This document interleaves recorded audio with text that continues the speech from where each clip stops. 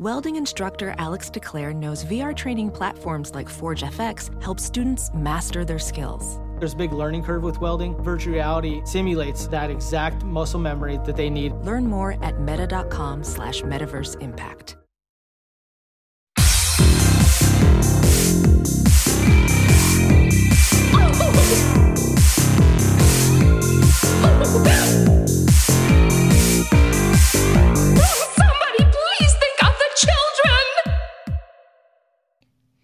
And welcome back to Little Cuts, our weekly minisode where we dig into the things that we've been watching recently. I believe. I'm Terry.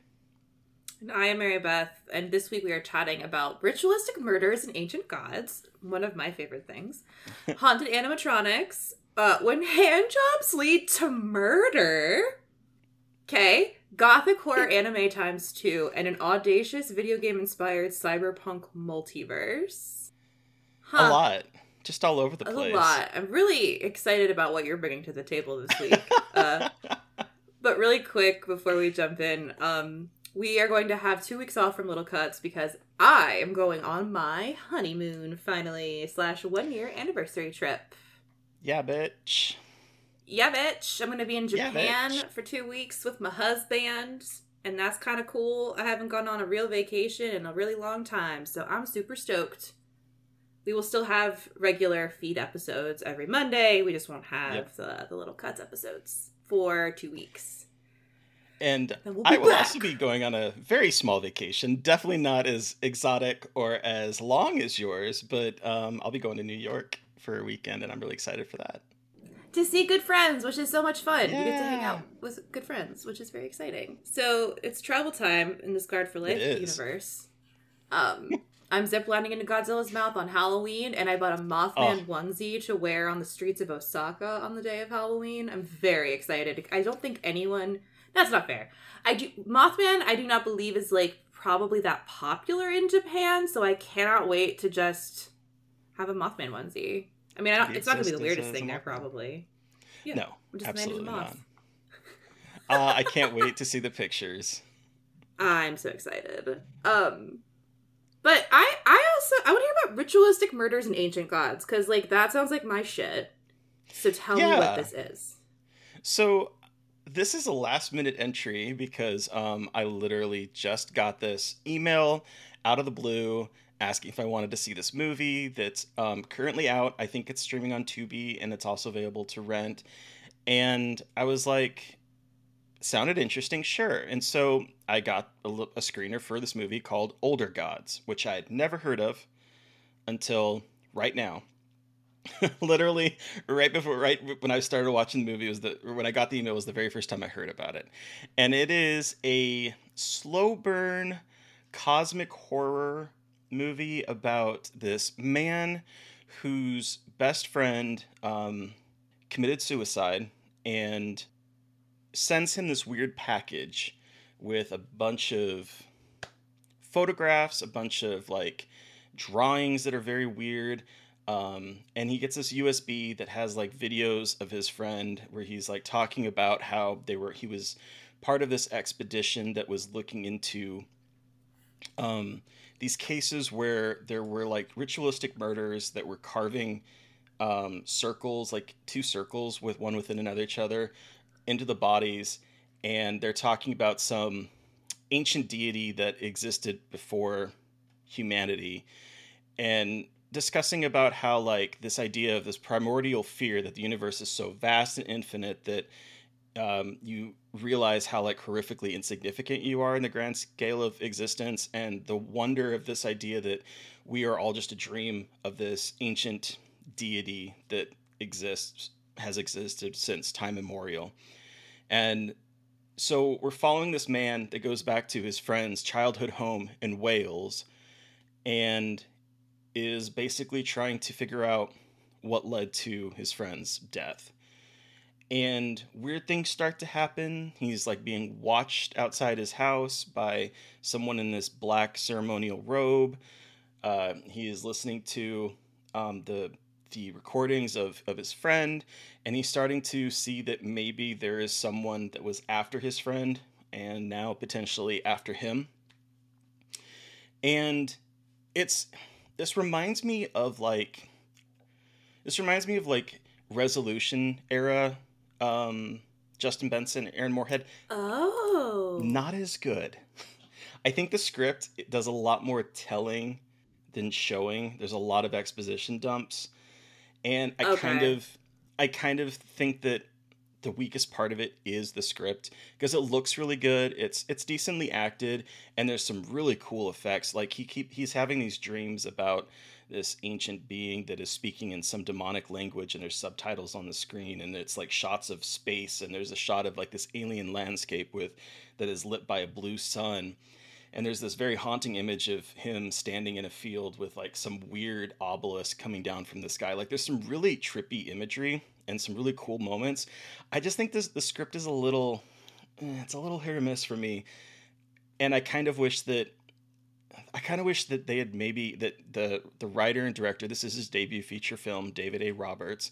I wish that the script was a little bit more fully cooked.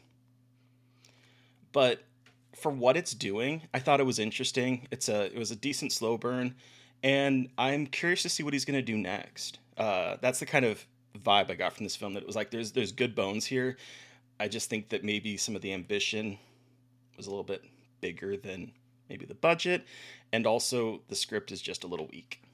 But it was entertaining, and it was interesting to watch this pretty much a one-man stuck in a house dealing with existential dread and the potential that we are meaningless in the grand scheme of things. Is it like, have you seen The Last Song? You mean Dark Song? Yeah, Jesus, Dark Song. Not The Last Song's a Miley Cyrus movie. Sorry. Oh boy. Yes, I have seen that, and I think have vibes of that. It does. I don't think the ending of this is anywhere near as creative as that movie. Okay. It's a very interesting movie. It's definitely a good slow burn. It's on Tubi. And like I said, I do think the biggest problem is that we have this video of his now dead friend that is basically laying out the whole lore in us in like exposition dumps. And that is the biggest issue I have with it, because it's like, oh my God, we have another exposition dump. Yeah. But it's good. Okay. I enjoyed it. Yes. Okay. Haunted animatronics. I know what this is, and I'm dying to hear what your reaction is. So, this is Five Nights at Freddy's. Get excited, everybody, which is out now as of the day that this episode drops. It is out in theaters and also streaming on Peacock.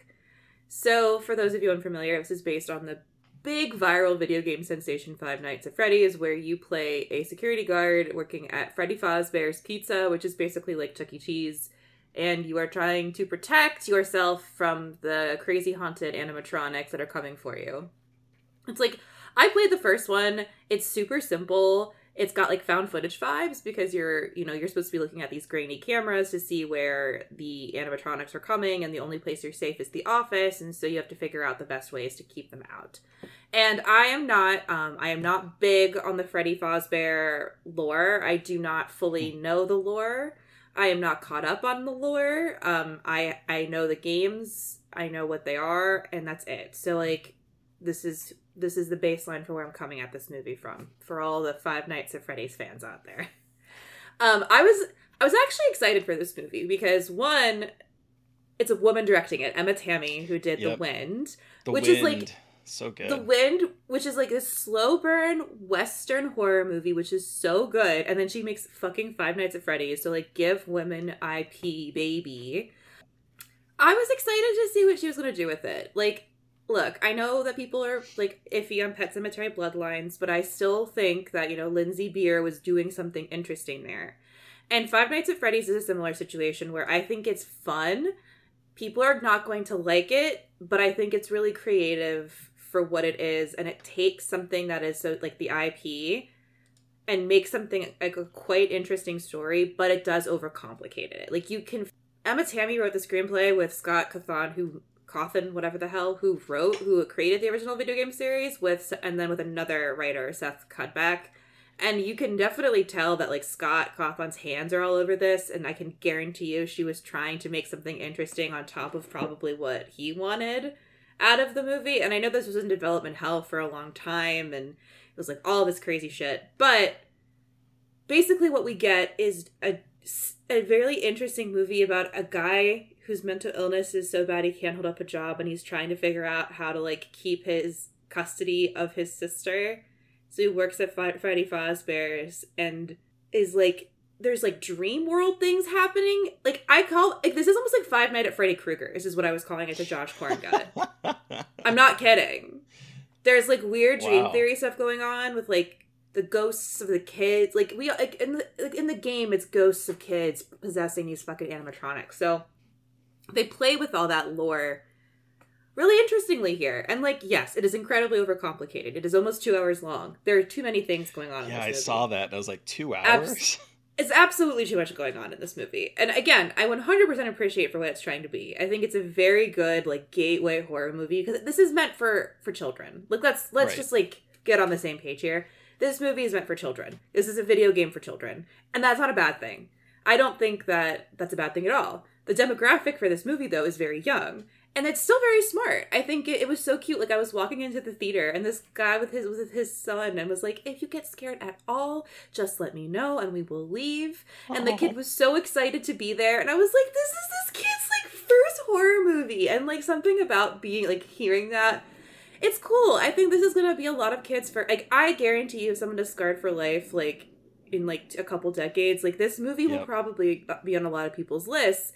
And I don't think it's necessarily that scary of a movie, but for a kid, it's definitely scary. And there's some really interesting, like, I think there's some cool kills. It's PG-13, so they don't show a lot, but I don't know. I was really impressed by it. It's super bizarre. It's, like, weirdly campy.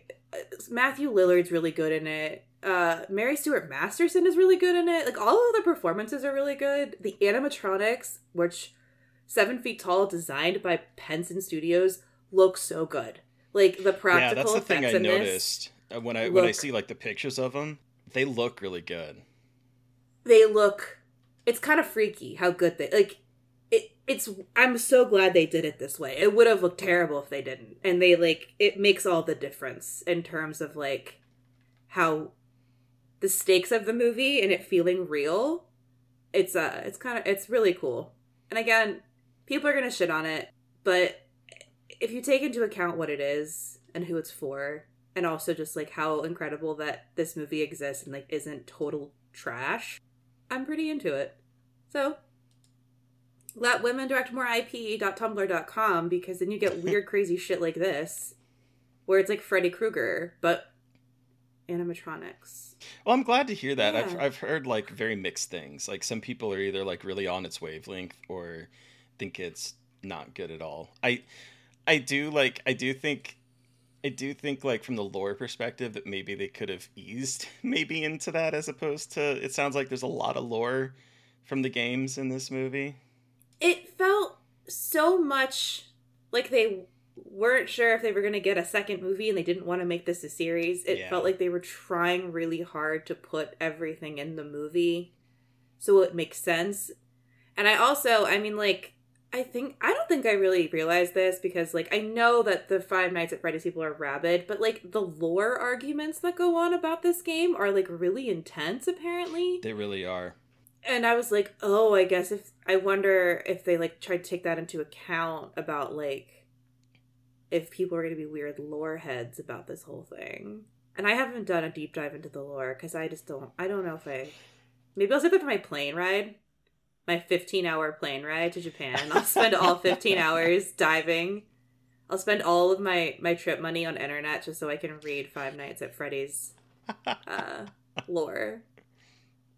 But yeah, I mean, like, for what it is, I mean, there are, like, kind of like a cool thing that it exists. You know what I mean? Like, yeah, I don't know. It's kind of neat. There's like multi-hour YouTube videos dedicated to the lore. Like, we're talking, like, multiple hours. I mean, okay, that's fine. I don't like that Scott Cawthon is a shit. Is he? Yeah, he voted I don't know any. He's a Trumper. He voted for a lot of anti-trans and anti-LGBT candidates. He's like given money to those. Yeah, cool. He's a character. I knew he was a character. I just assume a lot of those guys are kind of shitty. You know, it's on Stereo. I mean, it's the Notch effect, right? With Minecraft, where Notch made something that is enjoyed by many millennia of people, and then turns out to be a horrible individual. It seems to happen. Oh my god. Oh god. I need to stop looking at I was just like I was like vaguely looking at it, and I was like, oh my god, the lore. It's too much. There's too much going on in the Wikipedia. Too much. Oh, there's too much. That's like rabbit hole upon rabbit hole or upon rabbit hole. It's like Evangelion, but even more complicated, which is wild because Evangelion is nuts. Oh my god. Is Five Nights at Freddy's Evangelion for the kids? I don't want to think about that. I mean, they're giant robot. You're welcome. Pilot the robot, Freddy. Okay, I want to hear about hand jobs leading to murder, though. Is what I need to hear about. Yeah, pivoting wildly. So this movie, I guess, premiered at South by, and I totally didn't even know that it premiered at South by. And then it was unceremoniously dumped onto VOD without any fanfare, from what I understand. It is a movie called Down Low, which is starring Zachary Quinto and Lucas Gage. Oh, okay.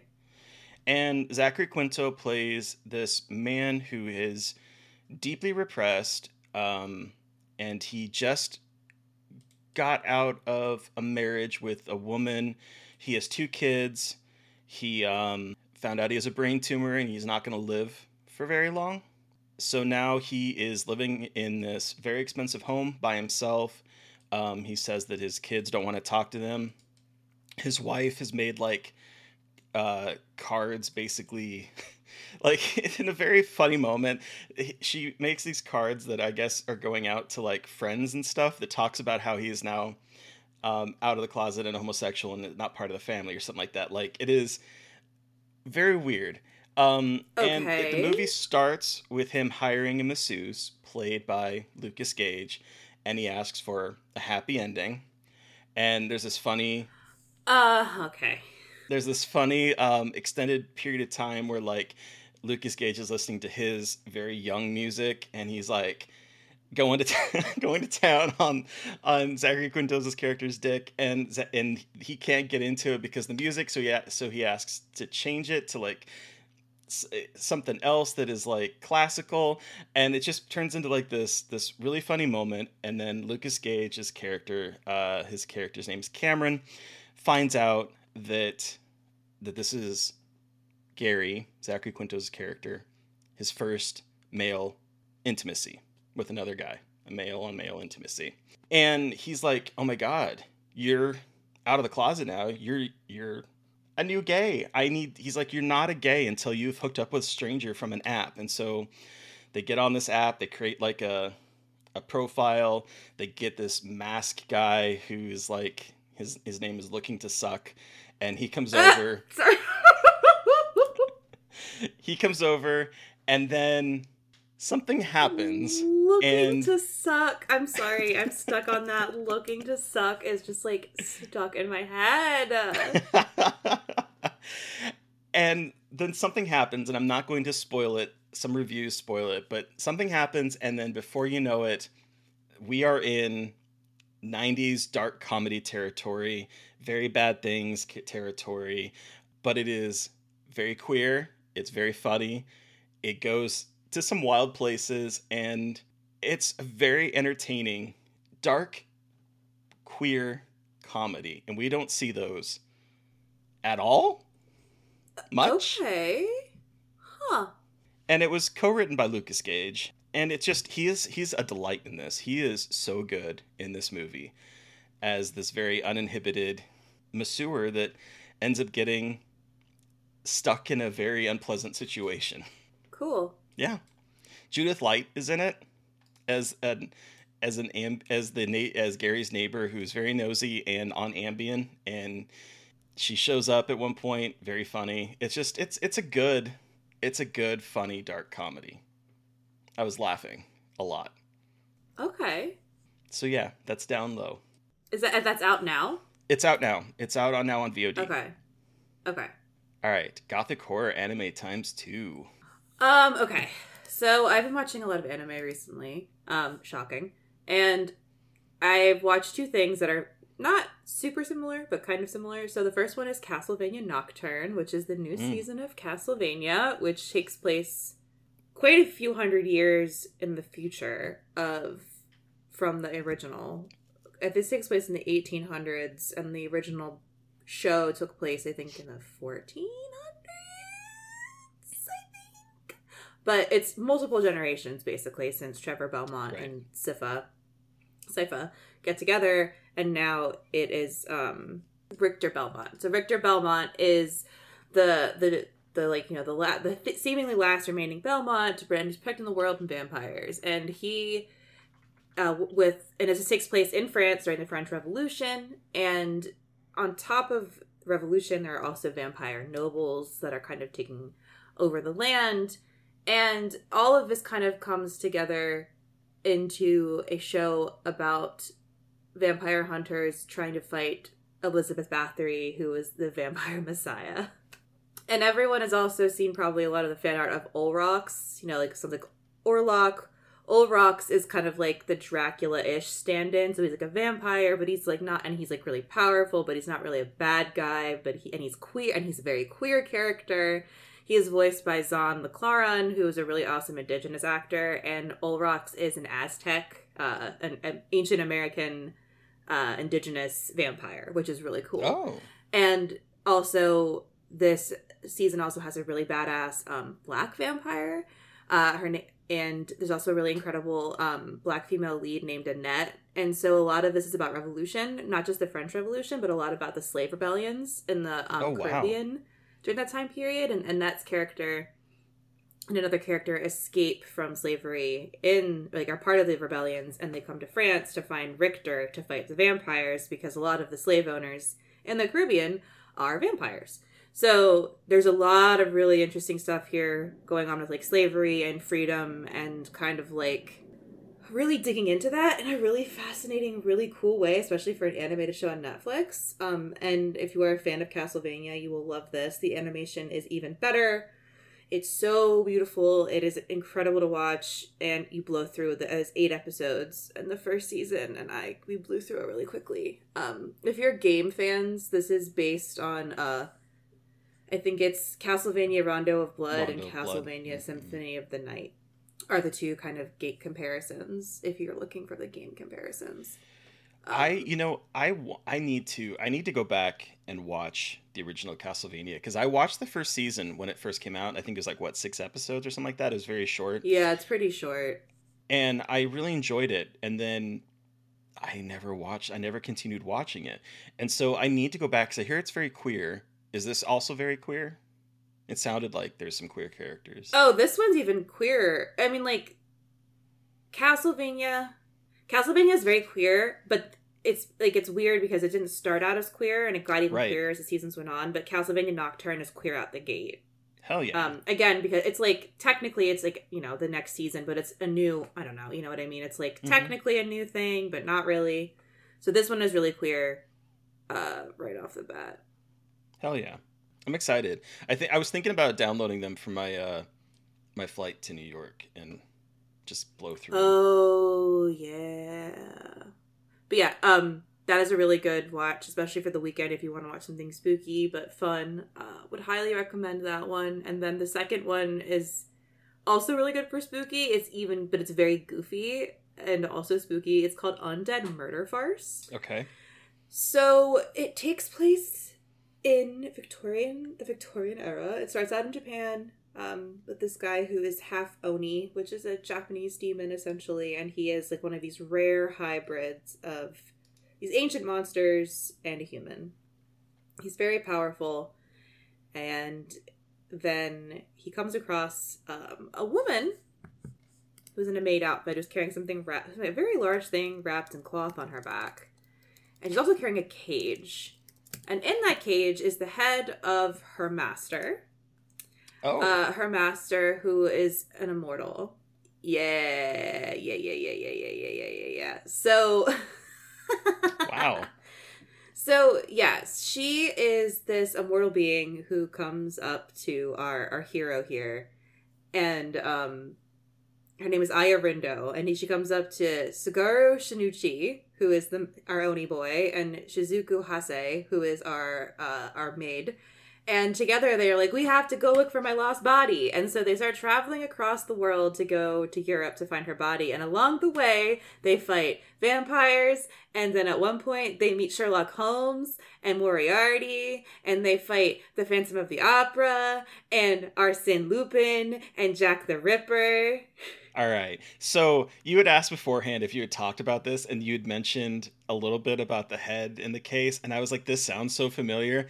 And it just hit me now as you're talking about it that this is actually an anime that my friends Tally and Tyler, who I'm going to be visiting in New York, have recommended to me. And they explained it to me. And they were like, you're going to really like it because they fight Jack the Ripper and they fight like they started listing. And so that is why it sounded so familiar to me beforehand. I'm like, have you talked about this? I don't think you have, but why does it sound so familiar?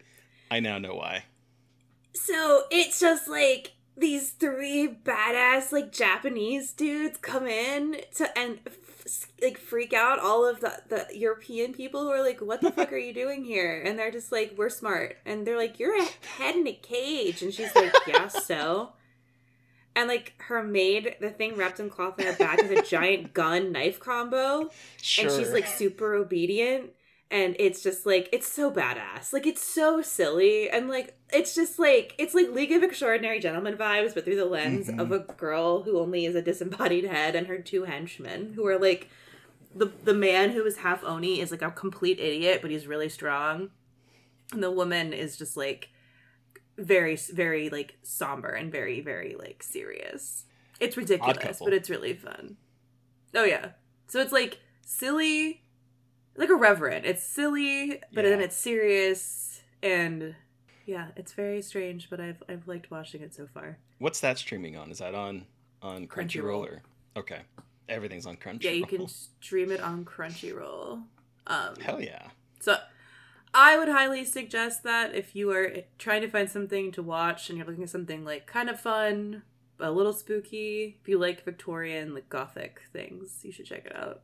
But then tying this all together with an anime potential Eve bow, an audacious video game inspired cyberpunk multiverse? So this has actually a lot more in common with Castlevania because this is Adi Shankar's world. We just live in it.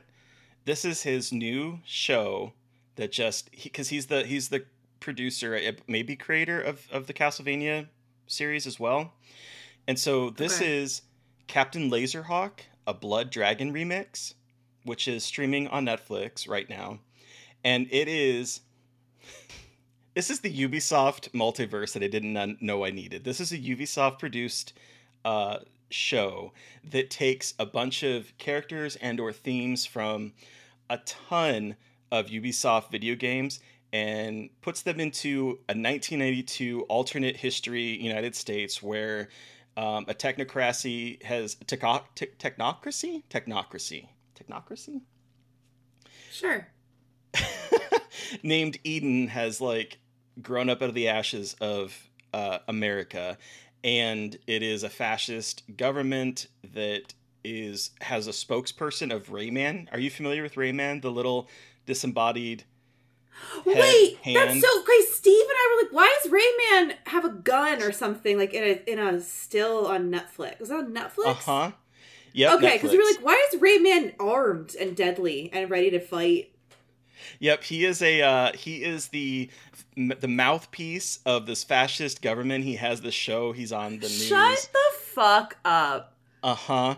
And it is basically taking like Suicide Squad angle where we have this incredibly queer Captain Dolph Laserhawk who is fuck yeah. Who has fuck yeah. Who is like a rebel with his boyfriend Alex, and this is in the very opening moments of it. Alex betrays him, and he ends up getting taken by Warden, who is basically the Amanda Waller of this universe. And he is leading like a ragtag group of people, including Beyond Good and Evil's Jade and Paige. I don't know if you ever played those games or that game or if you're familiar with it. But Jade and Paige, Jade is a human, Paige is a humanoid pig hybrid that she calls her uncle. And they're in this group. What's the game called? Oh, the game is called Beyond Good and Evil. Oh yeah, look at him. Look at those tusks. And so, and an assassin that is a bullfrog. His name is Bullfrog, and he is a frog that is also an assassin from Assassin's Creed. Thank you so much for explaining that to me.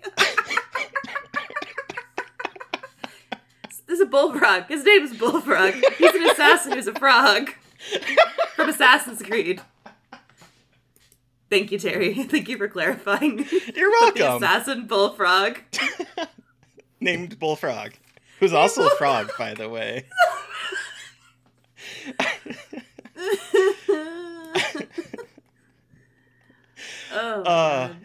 And and it's such an audacious show, and I am like, Rayman is a coke snorting TV presenter who at one point gets pissed off because he's replaced by. That's why I'm laughing. Did you? Yes. He gets replaced by an AI version of himself at one point, and he's wandering around in his disembodied underwear, like just his underwear, and he's like had like a robe, and he is just snorting coke like nobody's business.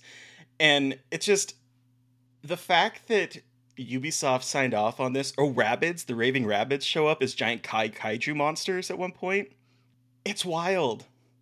And what's even better is, I'm not going to spoil some of the surprises, but it is a celebration of video games. At one point, they're doing a stealth mission, and it turns into like a top-down Metal Gear Solid, like original Metal Gear Solid-esque, like little sprites trying to hide from criminals walking back and forth. FMV, the full motion video from the 90s, makes an appearance in here. It is a delightful show that had me rolling in from laughter. It is so good.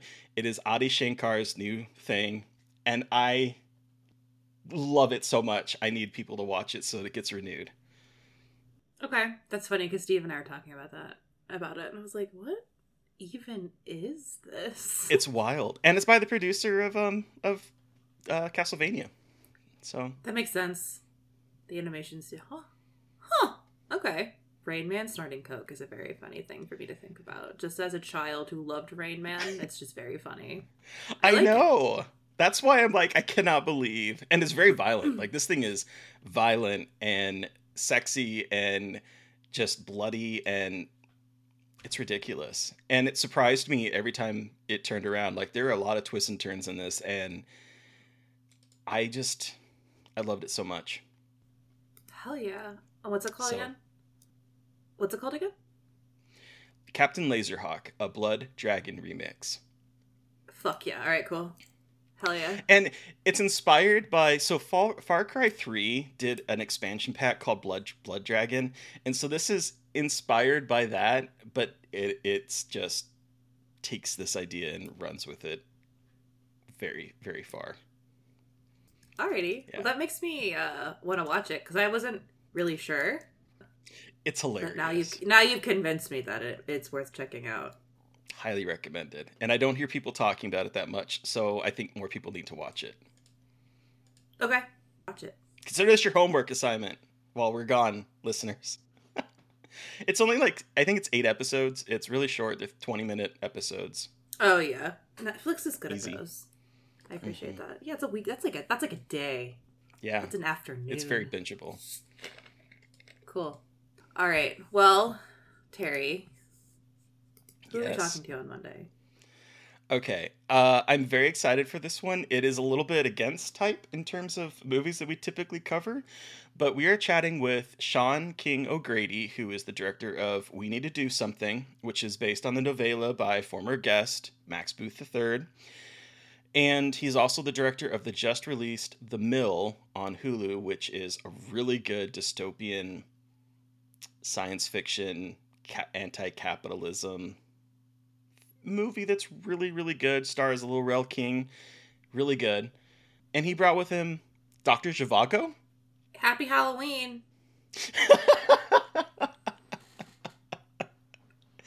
This is a movie that's obviously not a horror movie, but it is a 3 hour and 20-minute horror movie. It's a horror movie. And it created a really, really good conversation. And I think this is one of my favorite conversations of the year. And it seems to happen a lot of times when we talk about movies that aren't horror, because we did this with The Killing Fields. That took me a moment. Where it's like we have a really good conversation about a movie that's not horror. And I feel this was a really interesting conversation about the movie, the book. It was fun. It was fun. It was wild to watch Dr. Zhivago. It's not my kind of movie, so. Not my kind of movie either. Not my kind of movie. If you're looking to get real sad. Maybe just read the Wikipedia page. Yeah. We go through it pretty in depth. Get ready to be sad. Because boy oh boy, Russian literature ain't happy. That's for sure. Well, anyway, listeners, you've heard from us. We want to hear from you. When we're back in 2 weeks, what do you want us to chat about? We should probably start up those series that we were doing again. Our Patreon will be back at some point soon. There's so many things that are coming back. So we want to hear from you about what you wanted to hear us cover on Patreon. You can let us know via email at scarredforlifepodcast@gmail.com, or you can reach out to us on social media. I am at MB McAndrews on Twitter and Blue Sky, and I am on Instagram as at MB.McAndrews. And I'm at Gailey Treadful. Across all those social platforms. Across everything. And then, obviously, if you don't follow the podcast, what are you doing? Follow the podcast at Scarred Podcast on Blue Sky and on Twitter. And you can follow at Scarred for Life Podcast on Instagram. And please don't forget to review, rate, and subscribe. And as Mary Beth said, we will be bringing back Patreon. So I know there's a couple people that have messaged that are waiting for it. It will be happening once these vacations are out of the way and things have maybe turned back to a normal cadence. We will be hitting that really hard, and I'm very excited. Me too. I'm also ready for it to be like normal. Thank you to Eric Power for our artwork. Thank you to Sean Keller for our music. Thank you everyone for listening. Thanks so much. Whoa, good lord, my brain just completely lost the outro. Let me try that one again. Thank you to Eric Power for our artwork. Thank you to Sean Keller for our music. And thank you everyone for listening. Please, Somebody please think of the children.